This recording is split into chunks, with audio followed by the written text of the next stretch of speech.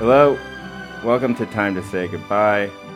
It is the 24th of August. I'm here with Andy and Tammy as usual. We have a lot to talk about this week, as I say every single week, but I don't know. This is like a 7 out of 10 in terms of sincerity of when I say it. Sometimes it's a 10 out of 10. Like last week, I feel like we really had a lot to talk about, and this week, I think we have a lot to talk about, but it's not quite like, the entire internet losing its mind over whether or not Kamala Harris is Asian American or not. Tammy, how are you doing? How's Montana? I'm doing well. Montana is really nice, very beautiful, and a little choked up by the fires from Idaho and California, but really nice. Are you? So how's teaching in class? Has that started yet for you? I just did one class so far, and it was okay. I lost my breath. I don't know if you guys have had that experience, but it Because we was were screaming or what? yeah, just talking for an extended period of time through a mask, trying to project. Like I Yeah. felt like I was Oh, panting. It was actually really Is your challenging. mask like sealed around your mouth, or does it have like the blue It's like a surgery Korean mask? mask So it's that's like sealed. it's semi-sealed, but I don't know. I felt like I was like running, you know? Yeah. oh, yeah, yeah. And for people who are in bad shape or people who are older, that must be difficult, Yeah, right? totally. Yeah. I've never had a conversation through a mask. I just quietly go about my business when I'm out in public. I can't remember the last time I had a conversation outside of like saying hello to the cashier or something like that. That's about it. Yeah. Once I asked like the person at there's this sushi place that does takeout now, and I asked them about the menu. I was like, "Do you do this on the menu?" And I think that's the most I've said in yeah. Andy, how's Philly? It's good. Summer is kind of ending. The days are getting shorter. So I don't know. It's a little sad thinking that the whole summer was spent this way. Yeah. The whole year will be Yeah, spent this way. I don't know. Seriously. yeah. It's a little.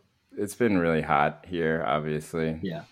But yeah, I don't know. I've been trying to figure out what else I would have done. I think I would have gone to more barbecues where I Hmm. would have, you know, had fun for like 45 minutes and then pressured my wife to leave. And I was like, go. Are you done here? I think I'm done here. Yeah. What's the Uh, fire situation, Jay, in the Bay? well, last night we got a red flag warning where I live, right? The specific neighborhood that I live in Oh, here in wow. Berkeley, and it was pretty interesting. You get a push notification on your phone, and Hmm. then they tell you basically to keep your window open at night because you need to be able to smell the smoke if it comes in. Oh my And then they gosh. have an air horn system that they installed in 1991 when a lot of the hills around here burned down, Wow. and they're like, you have to have the window open so you can hear the air horn. Um, so that was, it was Dang. concerning, but I'm here, so obviously we didn't get burned down. We didn't have to evacuate, so Yeah. it's all right. The air quality varies. I don't know. Maybe I'm used to it now, but I can't smell it in the air as much. Hmm. But yeah, I don't think that anyone here really understands. They obviously understand what's happening, but it's strange talking to people who grew up here, and they say when we were growing up, this happened once every 15 years, and now it happens every single year. Yeah. Hmm. And if I had known that, maybe I would have, not. I think I still would have moved here, but I would have thought about it for like 15 minutes, and I would be like, do I really want to be engulfed in flames at all times and have to worry about my house burning down? Yeah. Um, and now if it's just a part of life, then I guess it's a part of life. But that it does make you worry about the incoming climate disaster Yeah. Totally. and Yeah. how all these things are escalating in real time. Hmm. It's not so abstract, and yet it still feels that a lot of people think of it as abstract, if that makes sense. Yeah. Wow. Is it? Can you see on a map how close it is to your guys' specific neighborhood? Yeah, there's one that is pretty close. The hills are interesting in that they are very. It's like a huge stretch of land, like and there's many different neighborhoods within the hills, and so the one that I'm in is closer to campus, and so it's protected by other hills behind us.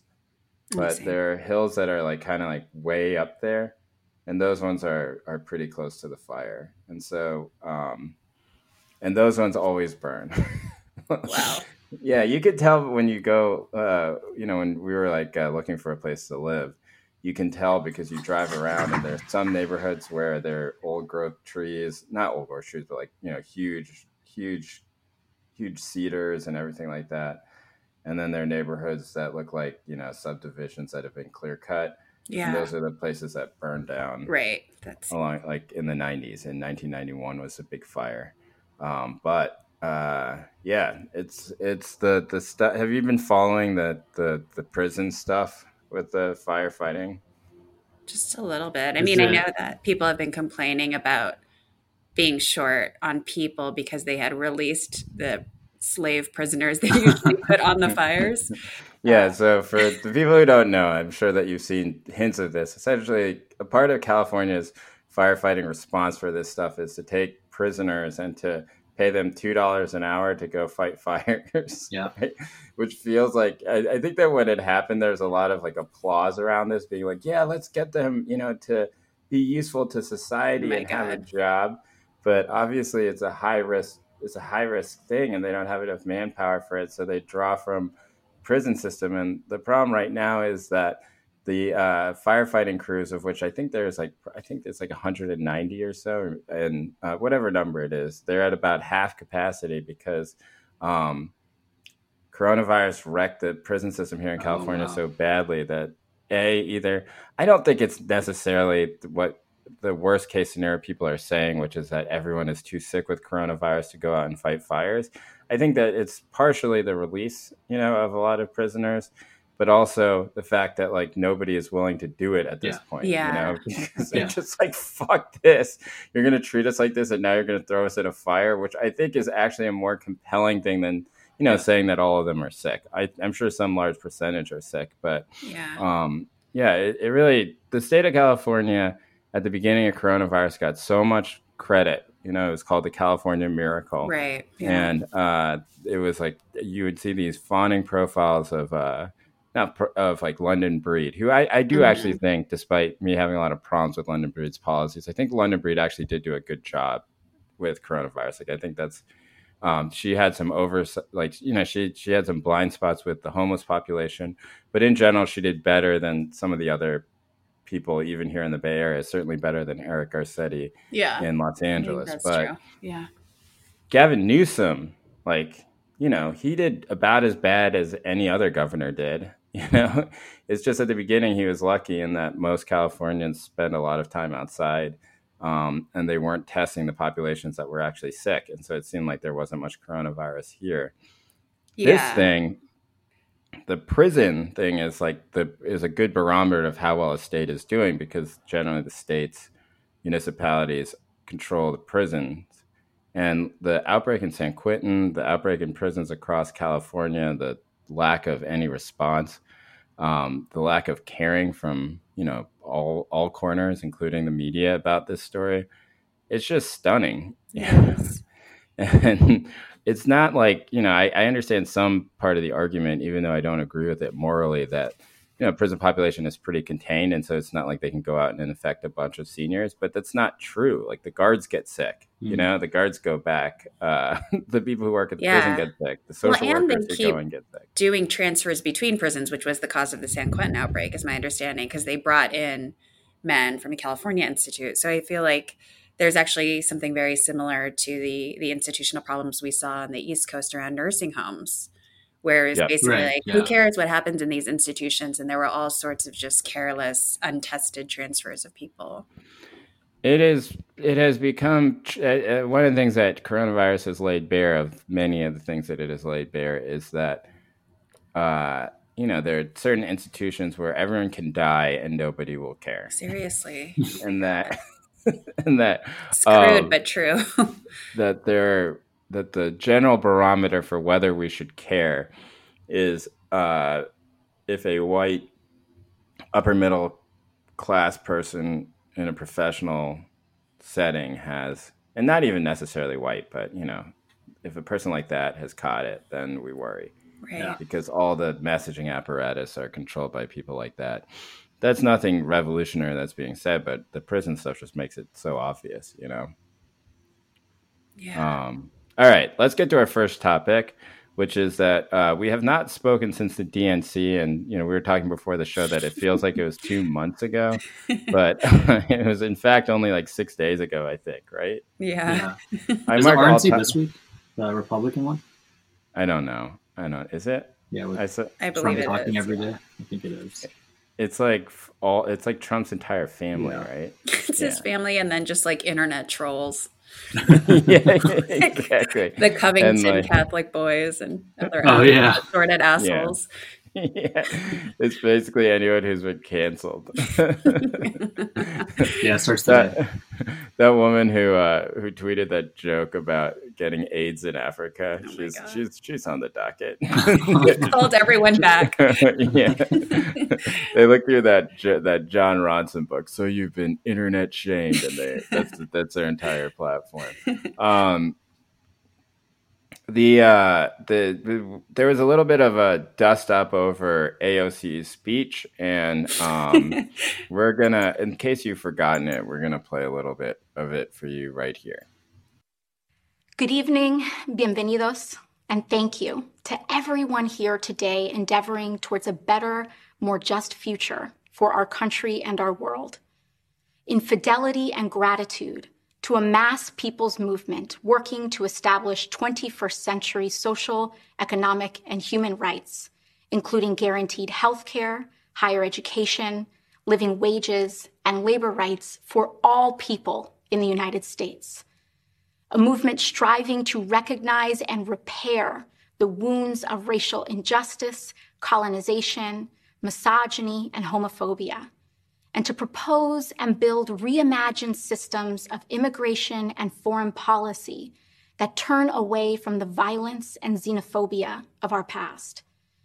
A movement that realizes the unsustainable brutality of an economy that rewards explosive inequalities of wealth for the few at the expense of long-term stability for the many, and who organized a historic grassroots campaign to reclaim our democracy.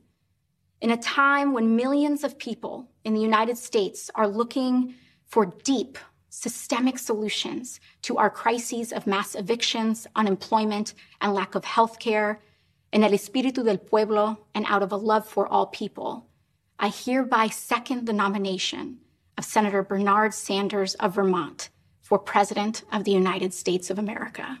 Okay, Tammy, you and I actually disagree about this speech, so I want to hear from you first. What did you think about this speech? Do you want to mention the Jonathan Chait? Yeah, sure. Well, we can do that later, but Tammy, what did you think about it? Yeah, I thought it was fine.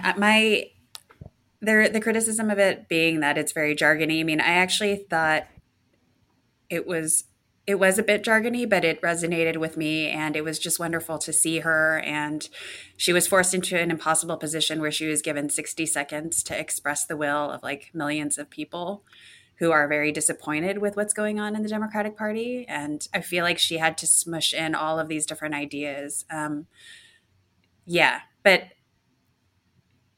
I guess for me, I just really love her, and I just needed to see her on stage. And so I was happy to hear her kind of give this wish list of things. Den says it was. Is that true? Do you think that there's some reason that she had to address all this stuff? Andy, what do you think? Do you think that the speech kind of necessitated this type of, or the moment necessitated this type of speech? The defense of the speech was that, I guess this is part of the procedure at the convention where she's supposed to kind of speak on behalf of the other candidate who lost, which is Bernie in this case. I guess you could argue that everyone's goal of the entire convention should just be on message, but perhaps there was talks about how we have to consolidate, that if a Bernie voter is upset about Biden getting candidacy, maybe they'll be, mollified by seeing AOC get on board with the agenda.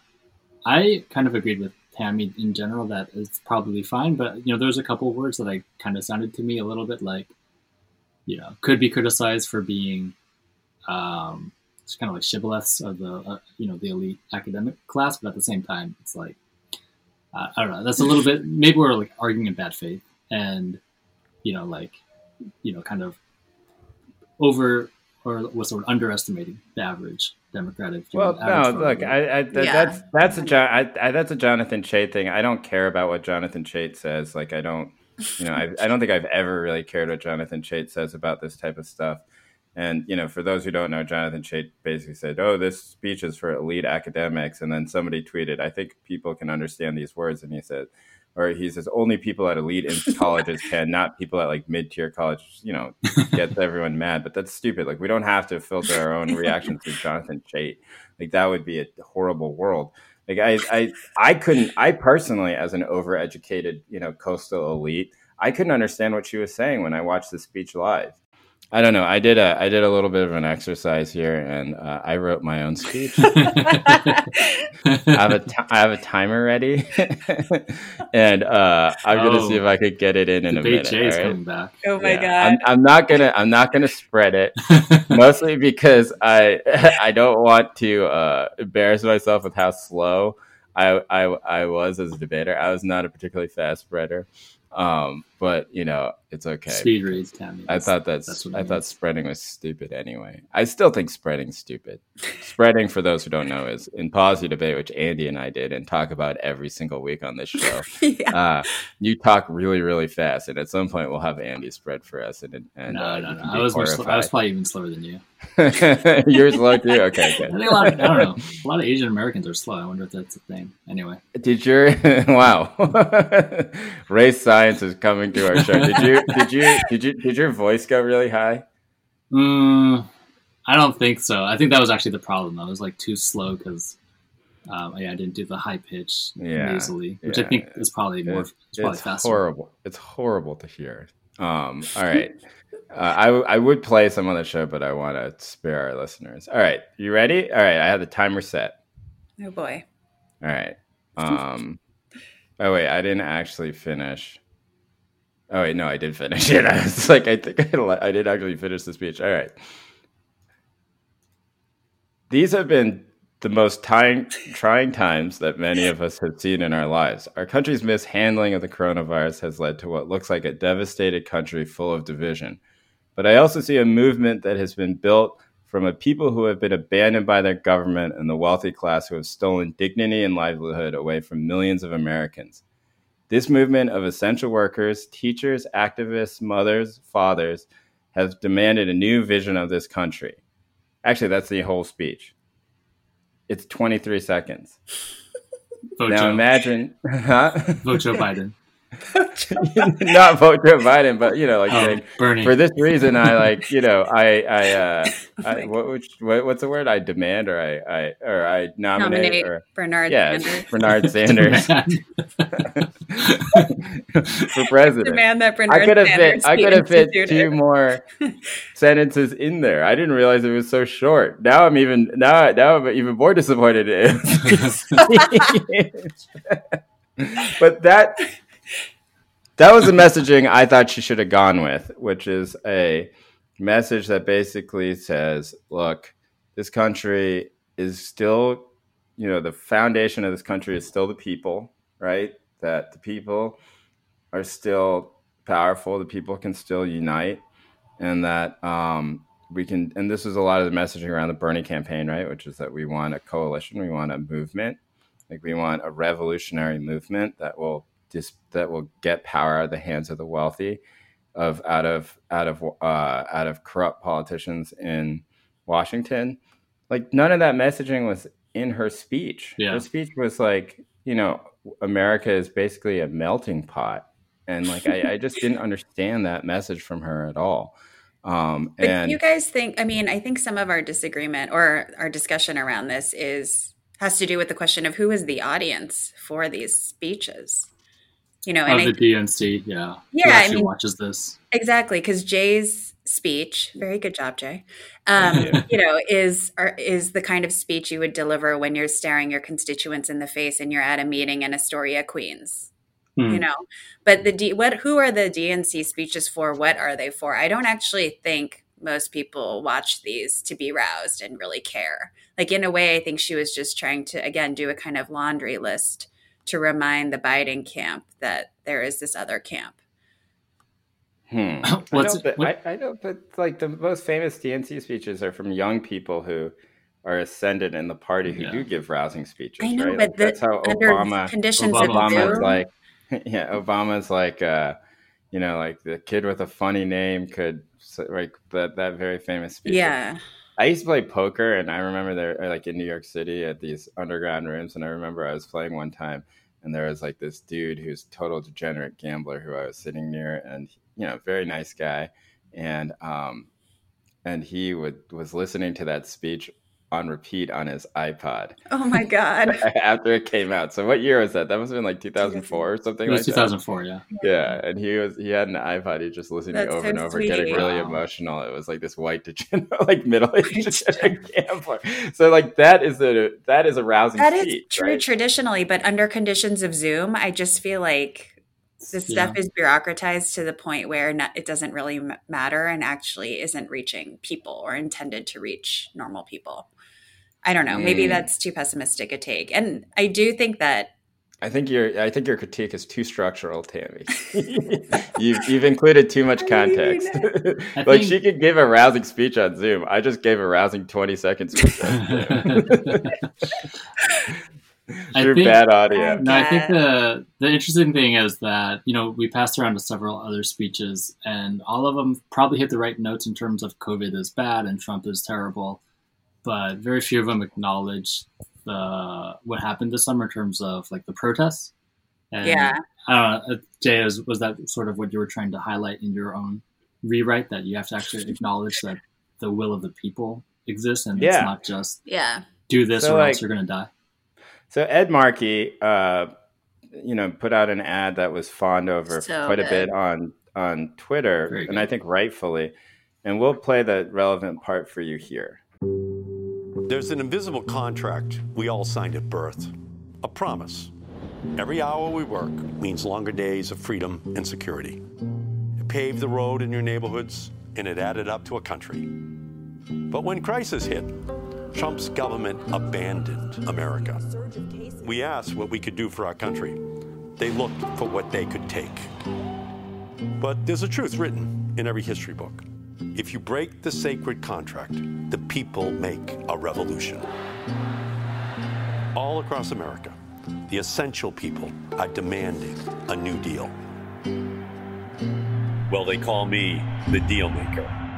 Okay, so for me, this is the tone. I think this is the tone that AOC should have taken, which is that when there is a contract between the people and its government, right? Mm-hmm. And that when that contract is broken, as it was broken for coronavirus, but also the murder of George Floyd, people will make a revolution. And the thing that she should have said, I think, and what I would have said, and not to say that I'm smarter than AOC. I certainly am not smarter than AOC or politically savvy. Like, we're doing a fucking podcast, She's like the most famous politician in America in a lot of ways. My argument would just be that like she should have gone with that. She should just basically say we have been failed, right? Because that was the messaging around the Sanders campaign in 2016, 2020. It would have been a way for her to talk to the people who were in the streets protesting in a way that didn't feel like she was listing off a bunch of academic terms. Not to get too close to Chait there, but like right. Like colonialism. It's just like, listen, I agree that anti-colonialism is an important focus for everybody, especially for Asian Americans. However, I don't think that we need to talk about it right now, especially if we're just going to say the word. I do think Tammy's point is correct that Biden's camp probably is not going to allow her to do that speech. Yeah. Right? They would probably be like, just stick to the script, because that speech would implicate Biden as the most establishment politician in the party at this point. Yeah. I was talking to a friend and I was like, I'm glad that she mentioned she had some passing reference to foreign policy. I agree that it was maybe too much of a blip to really mean anything. And then my friend was like, I wish the entire thing had been on foreign policy. The reason being it is relevant to our current moment and why we are in this corona mess in some regard too, because that also is an act of American exceptionalism. And the foreign policy part is like where the Biden Bernie camps like super diverge. So to sort of like highlight and push the Biden, but would the Biden camp allow that? Again, But these are all the criticisms Biden- of Biden. I know. And it's in such a tiny speech. I don't know. Yeah. I don't know what was going through her speechwriter's head. Yeah, look, AOC, if you need a new speechwriter, I'm right here. I have a lot of free time. You know, I can write your speeches for you. If you liked what you heard, send me an email or send an email to the show. You could DM the show. All right, Andy, what's happening with WeChat right now? So, good transition. Yeah, thank you. So this story broke 2 weeks ago. I'm sure you all saw it. That as part of the TikTok story, the Trump administration, is obviously doing what they're doing with TikTok, less publicized or less perhaps foregrounded was that they also were targeting Tencent, which runs this app called WeChat, which a lot of people have written about, specifically from the angle of the Chinese diaspora. Basically anyone from the PRC or anyone who wants to speak to someone who lives in the PRC, they use WeChat because WeChat is one of the few apps that is not blocked by the Chinese firewall, quote unquote. One of these articles suggested that between 100 to 200 million people overseas use WeChat, which itself would constitute like a 10 biggest countries in the world. Yeah. Right. So it's huge. I think that it's probable that this ban will not actually come into execution. We could talk about that, but basically I think the Trump administration clearly had no idea what they were doing. If you just hear them talk 2 seconds about what WeChat is, they don't understand it. Yeah. And secondly, Well, what do they say? Like, tell us what they say. What do they think it is? So like a day or two after it comes out, the Trump officials, I'm guessing Peter Navarro, says something like WeChat is primarily used by like software engineers, right, to like leak secrets to the in the New PRC. York Times, right? Exactly. And Oh yeah, it's actually used by like a bunch of Unbelievable. middle class and working class people. Yeah. And so there's that basic misunderstanding that like, again, they're like pissing off so many Chinese Americans. There's a lawsuit currently that was filed in California this week by like WeChat users. So I think there's that, and like, I think the other thing is it would basically tank Apple's business in China. Exactly. And I feel like even if Trump is into that, I think if Biden gets elected, they're going to reverse that, right? Because they're not going to.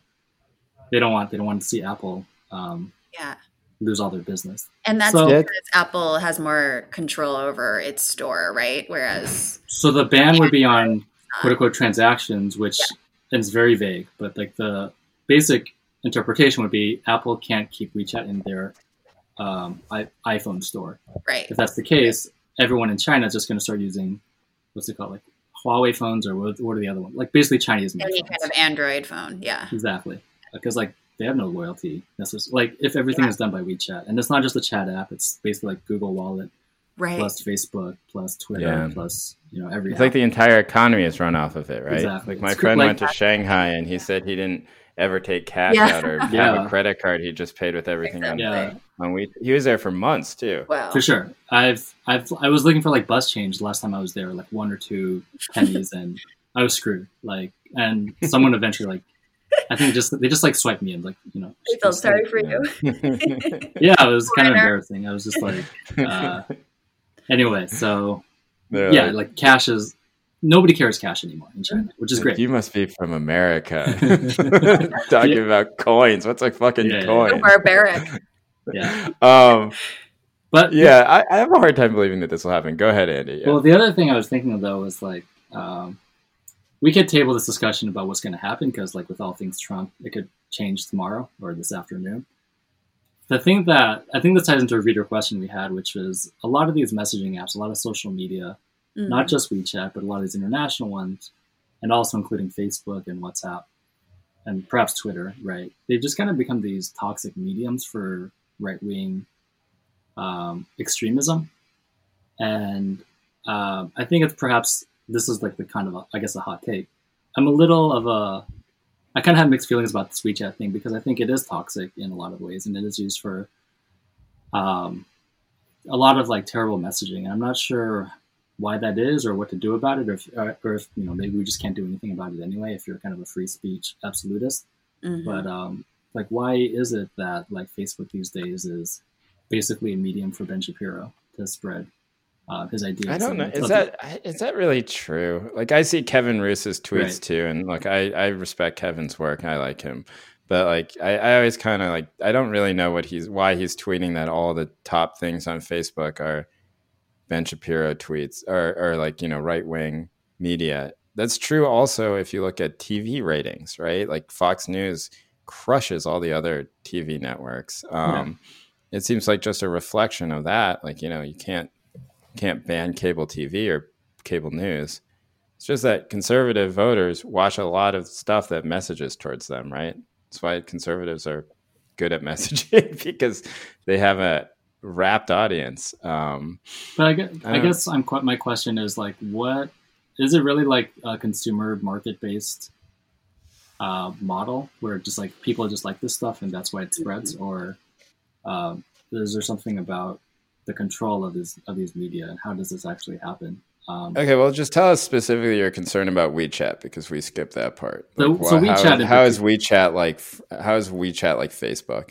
WeChat's exceptional in the sense that it literally is a government that censors the language and the content that happens. But I think there's a sort of a second ripple effect. So obviously the Chinese government is connected to the Chinese government. The Chinese government is surveils what happens on WeChat. This leads to a lot of literal censorship. Like, if you send messages about like Uyghurs in Xinjiang, that's gonna not stay on WeChat for a while. But it also leads to self-censorship. Like I've said before, I would not send my family and friends messages about that because I could get them in trouble. Yeah. So, and then therefore the stuff that circulates kind of through a self-selection process is basically Chinese state media articles. And then that circulates among the Chinese diaspora overseas. And even the Chinese diaspora overseas, in theory, could access all sorts of different media and all sorts of different perspectives. It's pretty limiting, and it leads to they don't do that, right? They all stay on WeChat. Right. And as a result, and I think Jay, you've mentioned in your affirmative action reporting, WeChat was like a big vehicle for anti-affirmative action. Is that right? Yeah, there's a LA Times article that came out that we want to read from you about this, right? Which came out after this WeChat, proposed ban, which is across, and I'm reading for the article, it's across California, WeChat has sparked political participation among Asian immigrant populations. I don't know why they say Asian immigrant populations. It's not like fucking Koreans or, anyone. They're talking about Chinese WeChat, people. Yeah. Community organizers used it to drive protests against affirmative action initiatives. I don't know why they're saying community organizers here either. Initiatives such as, I'm glad I didn't read the name if you wrote this because I'm not clicking because I don't, and to see who did it, but I apologize such as Senate Constitutional Amendment 5 and Proposition 16, which would erase the state's ban on affirmative action from California Consortium, from the California Constitution should voters approve it this fall. Yes, Andy. Yes, so for example, a lot of against the SHSAT, which is the test that gets kids into Stuyvesant and Bronx Science in New York City, the organizing around that happened in WeChat around homework groups, right? So these Chinese parents are on WeChat to monitor whether or not their kids are doing their homework and to see if what the homework assignments are, and they talk to each other as being like, well, in this class they have this homework, in this class they have this homework, and now, a lot of Stuyvesant and Bronx Science, as everybody knows, is Chinese. And so these groups are very big. And so the organizing around that did happen in the exact way that you talked about, which is that through WeChat, they get Chinese state media, right? But they also get Chinese language media in America. A lot of that is very conservative, the Chinese language media, especially on questions of education. And so there's this feedback loop where they talk to each other, right, about this thing. And they get more stories about it. The stories are generally, very, very, very against anyone who wants to change the the system, the the test, the SHSAT test, and then they organize more. These groups are big. Everyone gets activated, and they have protests. They do things that everybody else does. They say, call your state representative. They they pass around memes about Richard Carranza, who is like the head of the Department of Education in New York City. Who, I will say that, as somebody who does not share the political beliefs of the Chinese parents organizing around this, like, Richard Carranza does suck, and he's probably pretty racist against Asian people given his statement. So I understand why he's an easy target for them. But yeah, it is the main vehicle for Asian American organizing in America, full stop, right? It's not just like among, right. Well, no, I mean, this is what I mean. Like, it is the biggest one, full stop, right? Like, it's bigger than anything else. It's not even close. And I think that's something that, people don't quite understand, which is that, like, there is Asian American activism. It's just right. It's just like, it's just conservative. Like, and they're much more with WeChat than what's happening on the ground, right? I mean, this is always what I come back to in the critiques of platforms. I don't believe platforms are neutral. Obviously that's silly. And as you just explained, there is direct regulation of what appears on WeChat. And that's, I think that in lesser forms that happens on other platforms as well. But my question around this stuff for the right wing of Asian communities has always been like, what are left activists doing such that we don't have this sort of effective communication on these platforms? Because we also use WeChat and KakaoTalk and WhatsApp just to talk to our families and to do mundane, chit chat. And why? So, are left organizers also thinking about this? It's very strange to me. Yeah, so the other thing I was thinking was, well, first I'd be curious if you guys have that experience with KakaoTalk. We had a listener question say his Korean parent, a listener named Jay King, by the way, who said his Korean parents were getting kind of red pilled through KakaoTalk, like YouTube videos about the Illuminati. Yeah. Which I didn't know about. I thought, we'll come back to that, yeah, we can table that.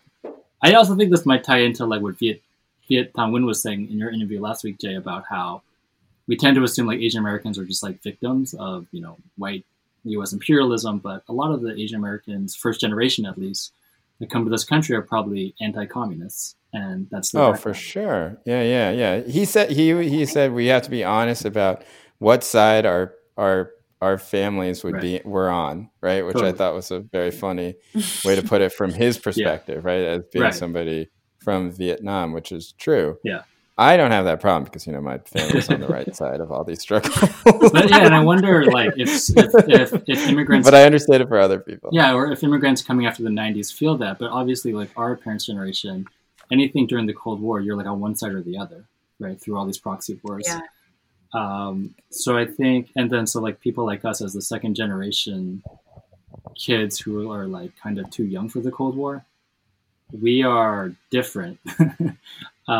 But I don't know. I think that perhaps that first generation is always kind of in a self-selected way, kind of perhaps more conservative, more business-oriented. Obviously, right? So you're talking about the second generation, because like the people who are organizing against affirmative action are actual immigrants who came over after 1990. Right. So like we've imbibed social justice language from living in this country since we were born. Right. But I think a lot of the first generation people on these language apps, it's difficult to generalize, but I think there might just be like, regardless of shenanigans behind the scenes, like the population pool in general might just be... It's just tilting conservative. Yeah. Right. I think in our generation, there's a ton of conservatives. We just happen to be on the left and have a lot of left friends. But like a lot of the people who have the exact same profile as us are straight Republican, like, don't tax me voters, So, I mean, but yeah, I think you're right that there's probably a high propensity for, monolingual Chinese immigrants and other Asian immigrants to be much more conservative than we are. Yeah. And to be responding to the sorts of conservative memes that circulate on these platforms, for sure. Yeah, so I'm a little of like two minds about the WeChat thing, because my instinct is to kind of side with the sort of populist story, right? That these governments and elites are fighting over trade and the real victim is the people, right? Who just want to talk to their family back home.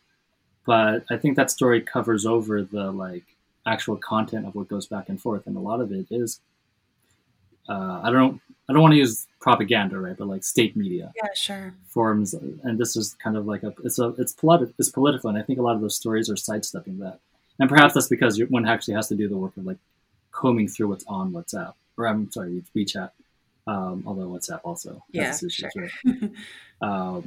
So I don't know. I mean, yeah, but like, I don't know what the. I guess I would just say like we should actually look at that and look at how a lot of like right wing stuff is happening on these media platforms instead of, but without necessarily like siding with Peter Navarro about how it's a medium for stealing state secrets. There was one of the listeners after our interview with Viet Thanh Nguyen sent a paper that had been written, I think, in the late 90s by an Asian American academic. We can put the link in. It was called 4 Prisons. It was really interesting to me because what it charted was that it said that the sort of revolutionary energy that happened in the late 60s and the 70s essentially became completely washed out by the 80s, right? And that by the 80s, what you have is the rise of this real second generation of 1965 people who came over with a little bit more money, who weren't like third and fourth generation people who were working in like canneries in Salinas or something like that, right? Or I don't think that's working on farms or something, or Japanese agricultural people who had all their land taken away from them during internment. And that group took that language of Asian Americans that do care deeply about racism against Asian Americans. They do care about racism against other people, but they don't have any sort of analysis about it outside of what does it prevent me to do. And that those people tended to become neoconservatives, right? And so you did in the 80s have a whole bunch of Asian people turn into neocons, right? Totally. What does that route though? How do they go from the United States is racist against me to supporting, I don't know, like being neocons? Well, I think that they probably are extremely invested in American capitalism and opportunity, right? Like the idea. So the way to overcome it is to you need to like not put anything in my way to achieve what I can achieve in this country. Like that's what America is about. And in the way, and of course, the corollary to that is that to enforce that they create a bunch of other racist litigation or a bunch of other racist legislation, or they go bomb other countries, right? But like that was a real thing that happened. It was just like a neoconservative movement that almost was created in Asian studies departments. I think that is basically what's happening. That story hasn't ended at all, right? It's continuing. So I think that now we've had like 20 to 30 years of Asian American studies. This is something that I talked about with Viet, and I really appreciated his candor about it. Was that we've had almost 3 decades now of Asian American studies programs producing this type of person. And it's not all the people, right? But the other type of person that they produced is the boba Asian, right? Which I think we can say, which is like somebody who is kind of into being Asian when they're in college and then turns into like essentially part of the PMC, right? After that. I don't know. And I think that those types of people are increasingly turning to the right, I will say. That was the last thing I wanted to talk about on the show, which I think is an interesting question, which is like, it's something that I have in my head, and I don't know if I'm right or wrong about this, but I don't see this future where the majority of people like us, right, who are educated, middle class, upper middle class Asian Americans, of which there are many, and also the ones who control all the money and all the political power within Asian America, that we don't become more conservative, that we don't get closer to the immigrants, Chinese immigrants who are organizing on WeChat. Like I think that those two paths converge. Yeah. And the only evidence I have for this is that, and I think we mentioned this on the show, is that there's just more people voting Republican than there were before. In terms of like the numbers are sliding. For and Asian I just Americans? think that, really? Yeah. And I also think that if you get rid of Trump, then, I don't know what prevents Asian Americans from not turning against the Democratic Party. Like the Democratic Party has done nothing for Asian Americans. That was the thing I kept hearing when I was doing that affirmative action piece, Andy, and talking to these families that are organizing on WeChat. And it's the one thing that I couldn't quite figure out how to rebut, which is that from their perspective, they came over here. They don't speak English, right? Yeah. They came over here mostly not wealthy. They have many friends, or they themselves work in restaurants, like they're dishwashers, or they're waiters. They work in food preparation. Like those are their jobs. They're very poor. They live in apartments where it's like 2 families in a 1-bedroom apartment, and they don't understand what disadvantage that they have, right? Like, or what advantage they have. They're like, what advantage do I have, right? The only way that I can get my kid to a better life is for him to study very hard for this test. And you're trying to take this test away from me. And the people who are trying to take this avenue of upward mobility away from me are the people I'm going to vote against. Yeah. And that's a message they're fed over and over and over on WeChat, right? But is that message, like, is there something particularly right wing or nefarious or like fake news about that message? That message seems to be fundamentally true to me. Yeah. Now how it functions in the larger American society is like, where you begin to craft leftist politics, but like it's not an untrue thing. Yeah. Like those people don't have any advantages, right? They're right in feeling that way. Do they? Like, what advantages could they possibly have? Yeah. But sorry, what is the extension to the capital P politics? Is the idea basically that they would look at the Dems and say, oh, they're kind of just these people who are constantly paying lip service to the disadvantages suffered by African Americans, and they don't care about me? But yeah, okay, but then what are the Republicans offering? Do they just look at Ed Bloom's lawsuits and go like, oh, he's Republican? I mean, because the first step I understand, but the second step I don't. Yeah. Well, I think part of it is like reactionary politics to Democrats who are trying to take their thing away. They're like, well, these other people aren't trying to take our thing away, But that's like, the part that doesn't, it's just that they're not ostentatiously doing so, I guess, right? So is it just the fixation on the sort of testing regime and the particular rhetoric deployed by Dems that they're looking at? Because it's not like Republicans are like, fighting for them in any clear way. Well, they are fighting for them in a clear way in that they filed this lawsuit. Well, right? That's what I mean. So is it just that? Is it just the Blum type thing that they're seeing? Well, okay. Like let's think about this like from let's do some like analytics and data here, right? Which is we now have the DOJ coming out twice against the affirmative action, right? Against affirmative action, and we have a lawsuit that got a lot of publicity that is funded by people who are all they're all Federalist Society people, right? They're all Clarence Thomas's old law clerks. So that's 3 things, right? What has the Democratic Party done for those families? Well, I mean, I think that's, I totally understand what you're saying. Is there one thing they've done that specifically addresses the needs of those families? I mean, supporting welfare and Medicaid, which is like what is supporting these. Oh yeah, but that's what I mean, because basically, I understand what you're saying, which is that at the forefront of these people's minds is their education and their children's education, right? Period. And so everything kind of revolves around that, and so they're not seeing the sort of like larger welfareism that the Democratic Party traditionally has represented. Yeah. So the Democrats have stopped offering any of that stuff. Meantime, the Republicans, at the very least, are seen as the party that would provide some sort of colorblind path to upward mobility. I guess that's very, I'm sure that's true for some families. To me, that's extremely heartbreaking and myopic, because even if we stay within the universe of New York City, working class, because we're talking about Jay's population of the people who want to go through the specialized high schools. So like the Asian immigrants I know and I've worked with in New York City, like they receive food stamps. They need Medicaid. They get Medicaid. They have some of them have had pathways through to get a green card through particular visas that the Democrats created. So there are things in their lives that are like they would not survive without these things. But I guess what Jay's saying is that they're not making the connection, right? From that. I'm not saying that they're right. I'm just saying I know. You're describing it. For specific policies that are aimed specifically at these people. Right.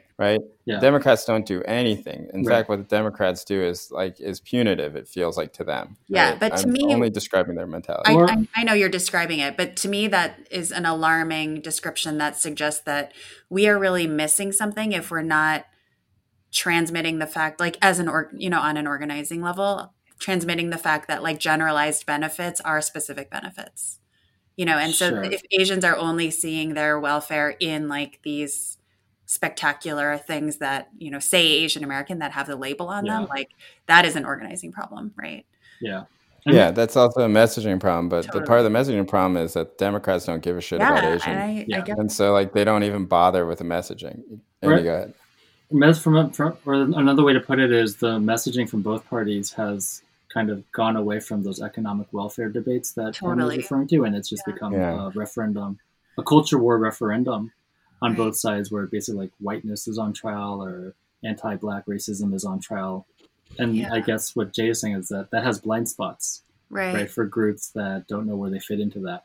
Totally. And the Republican Party definitely is a party that's just kind of grasping for straws, standing on white identity as their basic right. But I guess the Democrats and just kind of pushing that so hard could also have blind spots about like where do Asians fit in. Totally. Into that, and or Latinos, which are a much bigger population than like the problem that just to articulate the argument, a little bit more clearly. The question that I have is essentially that I do think that Andy is right and that you're right in the sense that I don't think that these universal programs that are trying to be defended, like ACA, right, for example, but like Medicaid, Social Security, food stamps, all these things, like you don't hear a peep about it, right, from the Democrats. Like everything is about like identity. Everything is this like ham-fisted way of dealing with the protests. Everything is about like equality. This is also the problem that I have with AOC speech, bullshit. Right? Like it's just about these kind of like, hey, are you on our side or are you not? Or are you a racist? Right. And that the response from that is if you take like what is the two largest, fastest growing populations in the United States, right? Like in terms of Latinos and Asian Americans, and which now actually constitute a large part of the electorate. And you basically say that we're just going to ignore you in all these conversations, right? Yeah. Which is what happens, right? I don't think that is even debatable, right? Like, like it's one thing is like, are Asians or not, are POCs or not? Like, I don't think that's necessary. Like, I don't really care about that. I think the answer is very clear that Asians are not POCs. But like now increasingly Latinos are not POCs either, right? And like people recognize that. Like people see that because the only messaging that they get is culture war messaging. And at that point, you're going to go with a group that says, hey, you guys, like, we're not on your side, but those guys are definitely not on your side. Like they won't even acknowledge that you fucking exist. And they're trying to make it harder for your kids to like have the same stuff that they have. Oh, and by the way, they're all like a bunch of rich white liberals who hate you, and they're only doing this stuff for all those critiques work because they're fundamentally like at some level true, right? Which is why the Democratic Party's like, embrace of this stuff is so strange to me. It's why. Yeah. The caveat is that the Sanders campaign did do exactly all of that, right? They had a huge Latino outreach program, and they were wildly popular with Asian Americans. Yeah. And AOC obviously would be really popular, I think, as or is very popular as a Latina politician. Oh yeah, yeah. I'm sorry. I'm talking about fucking the Democrats. Right. Yeah. Like, I try to separate from like you can't separate from the Bernie campaign because obviously it's done, but. That's one of the things that's so depressing to me about all of this. It is, is that I think what will happen is that you'll have this retrenchment, and that I do think that the Bernie campaign could have made that argument in very targeted ways in the way that they did with Latino communities, right? Mm-hmm. They did in large part with Asian communities. And all that, it seems like it's going to go away at this point, right? Like, I don't know. Texas will be interesting this fall because people keep claiming it's getting more purple because of the increasing Latino demographic, which would suggest that they are Democrat. Mm-hmm. But I don't know. We'll see. That might just be a lot of hot air from political analysts. Yeah. We'll see. I mean, Texas used to be blue, and then it became. Which is like impossible to imagine. And California was very red, and now it's blue. So we'll see. Really? Wow. Tammy, what do you think the messaging should be? Like, how would you address this problem? Let's say it is a problem, because I think some people would argue it's not a problem, and they would say like, hey, 88% of Asians voted for Hillary Clinton or whatever number it was. How would you address this? God, I wish I knew. I mean, I guess. since you raised this, I have been thinking about just what it looks like on an individual organizing basis. And I do think it is, I mean, now I just sound like a Bernie propagandist, but I think it is kind of as simple as basically saying, these are our universal like economic goals that will lift everybody. And this matters to you because of this. And you explain it, like I'm knocking on a door in Chinatown and I'm like, I see that you're living 2 families here and that you're struggling. You lost your jobs during the pandemic. But look, you're getting Medicaid, you're getting food stamps. Like there is a baseline and it's like basically unions and the Democrats who got that for you. And like, and we need to make those connections. And I think like the education stuff you're articulating is super, super hard. And it's been used so cynically. And I think organizing around that is really, really difficult. But I think the baseline stuff of the welfare state and immigration policy, that's just undeniably important to Asians and Latinos. That's true too. And you have to go in with that, for sure. and like you have to emphasize that and prove who gave that to you and who's still fighting for that for you, and that they need it, because part of the immigrant mentality is to ignore all that stuff and be like, fuck everyone else, I'm going to be rich. Like that's part, like that's very it really helpful. It really is. It's like very like much like I'm going to ignore all the things that I have here, and I'm just going to try, like what I actually want is I want to be richer than everybody else, right? And that's part of the mentality, right? That's fed. It's really hard to unlearn. But I do think that we're kind of dishonest that is the mentality, right? Just as we're dishonest about the fact that like a lot of Asian Americans are pretty culturally conservative, right? And we're dishonest about the fact that that I think that there's a powder keg going on that's about to. Well, you mean the first generation, right?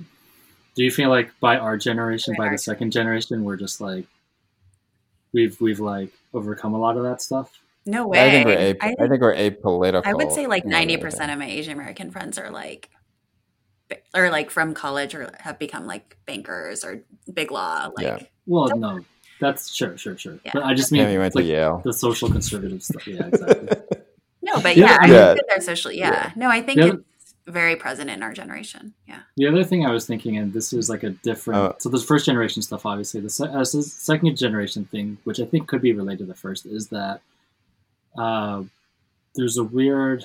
What I wonder about is that there isn't really an alternative between either fully embracing Americanism or being completely against Americanism, which is how you get a lot of these. I think a lot of converted people on WeChat, they read a lot of like Chinese state propaganda, and then something that's been in the internet news is the Tankyism debate keeps, which I thought was just kind of a joke and would go away. Recently this week there was this group called the Progressive International, which I don't really know what they are, but they like inducted one of these tanky groups into there, and it was fought for and defended by non-Chinese academics who consider them part of the left. And I think thinking about like what Viet Thanh Nguyen was saying about how we have to reimagine Asian American identity as about American imperialism, American colonialism and war, is true, and that would definitely lead to a more left-wing perspective, probably, on Asian American identity, but it could also lead into this direction of tankyism, or sort of supporting supporting other governments, let's say. Supporting other conservative positions on the grounds solely that America didn't do anything for us, and America destroyed my parents' homeland, and America is the real enemy. And so... all these positions, they have these blind spots, right? And I think that's something we've been talking about throughout. That's very perceptive. Yeah. Right. I think that I think Tammy, like to address that point, I think that what I would say is that I think that the ideal version of this is that you essentially say that we are united by American imperialism, and that we will fight against. Like we'll fight against a degraded state that we arrived here in, and like we can acknowledge that American imperialism and capitalism, that it is one big thing, and that all of us are connected, struggling under it, including white poor people, in America. I think that's the idealized version of it, but I agree that there's so many places where you can just backslide into a different type of nationalism. That it's difficult, and that. The easiest thing, and I think this is what's happened with the second generation, Tammy, to your point, is that you become apolitical essentially. Totally. Like you are a liberal because it is socially easier for you to be a liberal. And but that's about it. Yeah. Right. Like, and my fear is that Asians and Latinos become the real silent majority in America. Right. That they become the people who vote Republican, that they vote for centrist candidates, even while espousing a type of general liberal politics. And I've just seen it in my own life. But like, I don't want to be anecdotal about it, but I just like when I try and add up the things in my own head, and maybe this is solipsistic in my own way, and it's like revealing more about me than I want to admit. But like, it's very hard to think about the arguments that are being put forth and to like really have any hope that the Democratic Party is going to help your children, right? And that's ultimately an important thing that happens. Now, if you can take a larger focus on these things and say, like, look, like you were saying, Tammy, like, if we can create a Medicare for all, then your life will be much better, which is true of everybody. Yeah. That should be the focus. It's just very hard for people to think that way. It's just not natural. Like, they always think in terms of like, what is the messaging put right in front of me and how does it affect me and my family? Yeah. And the Democrats are just doing a horrible job with immigrants on that stuff. Like right now, basically the only message they have is that Trump is a fascist and that, which is all true, that Trump hates immigrants. But what happens when it's like Marco Rubio that's in front of them? Jesus. And Marco Rubio says, I love immigration, look at my voting record, and I'm going to get rid of affirmative action. Like, don't you think a ton of Asian people that will just end up voting for him? Like, I just don't, I don't know. Like, I think most Asian people I know would vote for that over, somebody who's really talking about like sort of this identity politics in this sort of way where there's, leaving them completely out of the conversation. I mean, I think a lot of this is generational too, right? What you're talking about with the Democrats or with the older ones. And I think the younger ones are more attuned to this. And a lot of the younger ones are immigrants or children of immigrants. Yeah. So. Right. Exactly. Yeah. But, we'll see what happens in the long run, but it does seem like there is some potential for the Democrats to just have a completely different, profile in the next decade or so. And hopefully, right. Because, I mean, what you're referring to are really like the young Republicans who are able to kind of make the triangulation move, like Marco Rubio's or, who might be like. Oh, like Jeb Bush too, so it's not just the young ones. I mean, the young Republicans are like monsters like Matt Gaetz and stuff like that, right? But yeah. 23-year-old son or whatever. Nestor. The Bush era, I guess what I'm talking about is like a return to Bush era politics, I think would win over so many immigrants.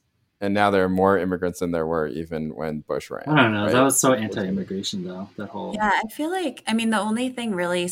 I agree that this is a threat that needs to be monitored, especially as people become more... Especially given, like, the economic ascendance of some categories of these groups under Asians and Latinos.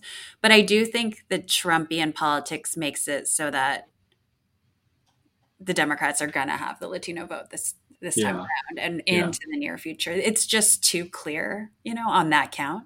But yeah, I think we need to continue messaging in this like more welfareist, like economically driven direction. And, to me, I've always so appreciated when Democrats have to pander to Latinos, because when they do, that's been really positive for everyone, because you have to talk about immigration, you have to talk about poverty, you have to talk about all of these different things. And that is the largest POC voting group, That was a swing in the Bernie campaign, I think, in terms of like their successful messaging was when they started doing that. It's incredible the following he had with young Latinos. And then Biden... Yeah, it's like 96% or something. It was amazing. And then Biden declined to hire Chuck Rocha, who had led the campaign, and they're just going to do their own whatever, That was just... Yeah. That was like the one thing you could definitely take from the campaign. Seriously, the most. I know. It's like the one thing that worked. Yeah. It's like you don't need some of the other people who worked on that campaign. I like them personally, but I can understand why the Biden campaign would not want them. Yeah. But like, come on, like this is like the one. Like it's not even like ideological. It's just like, hey, this guy's really good at reaching out. Seriously. It's just so weird. The last thing that I'll say, and I want to know your reactions to it, is that I understand, Tammy, and I agree with you that stuff like the Squad or Jamal Bowman or AOC's like continued ascendance into this like almost like. See, I think she is not just the most famous member of Congress. I think she in some ways is the most powerful member of Congress, right? Like, I'm sure that a bunch of politics nerds are going to yell at me and be like, "You don't understand politics." Be like, "Look, I'm talking about like the next 8 years or so. Like if you don't think that being the most famous person and being beloved in this way nationally matters, the moral you're fucking force. crazy." Yeah. That it does make it seem like it's actually, if you think about it, it's actually a small number of people, and that I don't know if it's really reflective of much. Like Cori Bush, I totally was excited about her winning. Yeah. Jamal Bowman, I was really excited about him winning. Zellner Myrie, I love, but he's like a state senator. Yeah. in New York, he has like basically the same position as that kid from Kansas who did the revenge porn. Like Ayanna Pressley, who seems to be closer, moving closer to being sort of part of the establishment. Rashida Tlaib, Ilhan Omar, the most powerful establishment one is Jayapal from Washington State, right? Mm-hmm. It's not really that many people, like in terms of how many people are in the House of Representatives, like 340 or something like that, right? But the Progressive Caucus is one of the largest caucuses. There's 100 senators, under Khanna and Jayapal. So, I mean, I think it is a small number. It's a minority. It's obviously like extremely difficult for them to get across platform positions. But I do think like you pointed to the moral force of these people. Yeah. And that if we can carry that rhetorically into an organizing strategy that reaches immigrants, like that's huge. And that can exist even if it's still a Pelosi run house. And like there's Democrats like Ted Lieu who like if he saw the writing on the wall would go more progressive, right? Like he was almost right. Yeah. Right? Like he's basically a centrist, but he would go fine. Right? He's fine. Yeah. He's fine. There's a whole slice of people like that who are like there's like a whole group of Asian lefty sometimes. You know? I understand that like it's cool amongst like the Asian left, of which there are like 9 people and 3 of them are on the Zoom call to like to trash Ted Lieu, but like whatever. Like Ted Lieu, he's not my ideal politician. He's fine. It's I hope so, Tammy. I hope that you're right, but I think that it's in the end what we're going to have to essentially just figure out is that there's going to be a large percentage of immigrants. Mostly, a lot of them are going to be Chinese, who came over after 1990, who don't like communism, period. And they associate many things with communism. And those people will never be persuaded. It's okay, right? And so regardless of anything, I think you're going to see as that population increases, right, which it is increasing, just by like people having kids and stuff, that group will almost certainly be part of the new GOP. Look, last comment or question was, where do they live though? That's the other thing. Asian Americans, those big voting blocks are going to be concentrated in like New York and California, which we don't think is like they're probably just going to be like drowned out by like liberal messaging anyway, right? Oh yeah, well yeah. I mean, I don't think their votes will count in a presidential election, but they will count in terms of local elections. Yeah. And look, Asians don't really vote very much, right. And the ones who do vote, the ones who are politically active, really tend to be conservative at this point. Like that's where the trends are going. It's something to watch out for sure. The thing that we should be vigilant against in our extremely influential positions here on this podcast is that we shouldn't let it bleed over to the people that we know, right? Like it shouldn't bleed, Tammy, it should not bleed over the people. And look, I'm the same way. I just didn't go to college with many Asians, but the few Asians I do know are all bankers and lawyers and stuff like that from college.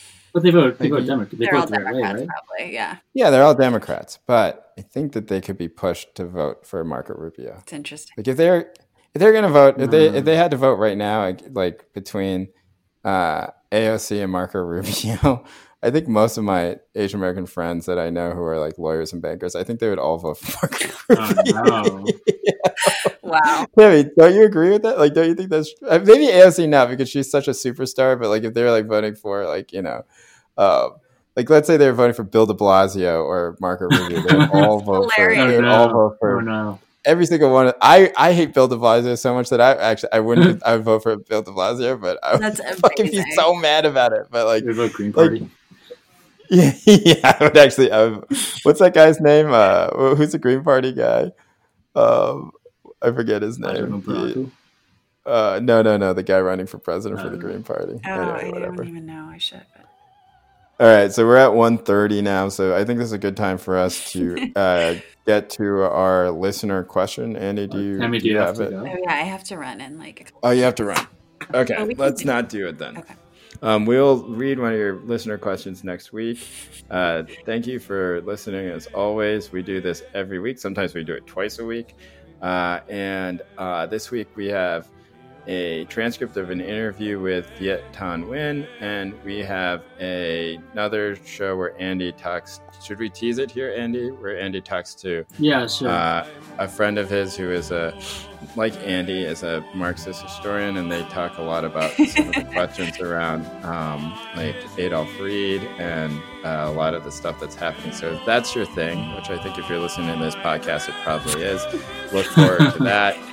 As always, you can reach us on our email at timetosaygoodbyepod@gmail.com, or you can follow us on Twitter at TTSGpod, and you can DM us there. And we read all of your messages, and we appreciate feedback. The feedback, honestly, has been in large volume that we didn't really expect at the beginning of the show, and we appreciate it very much. Thank you for your thoughts, and thank you for interacting with us in this way. We will see you soon.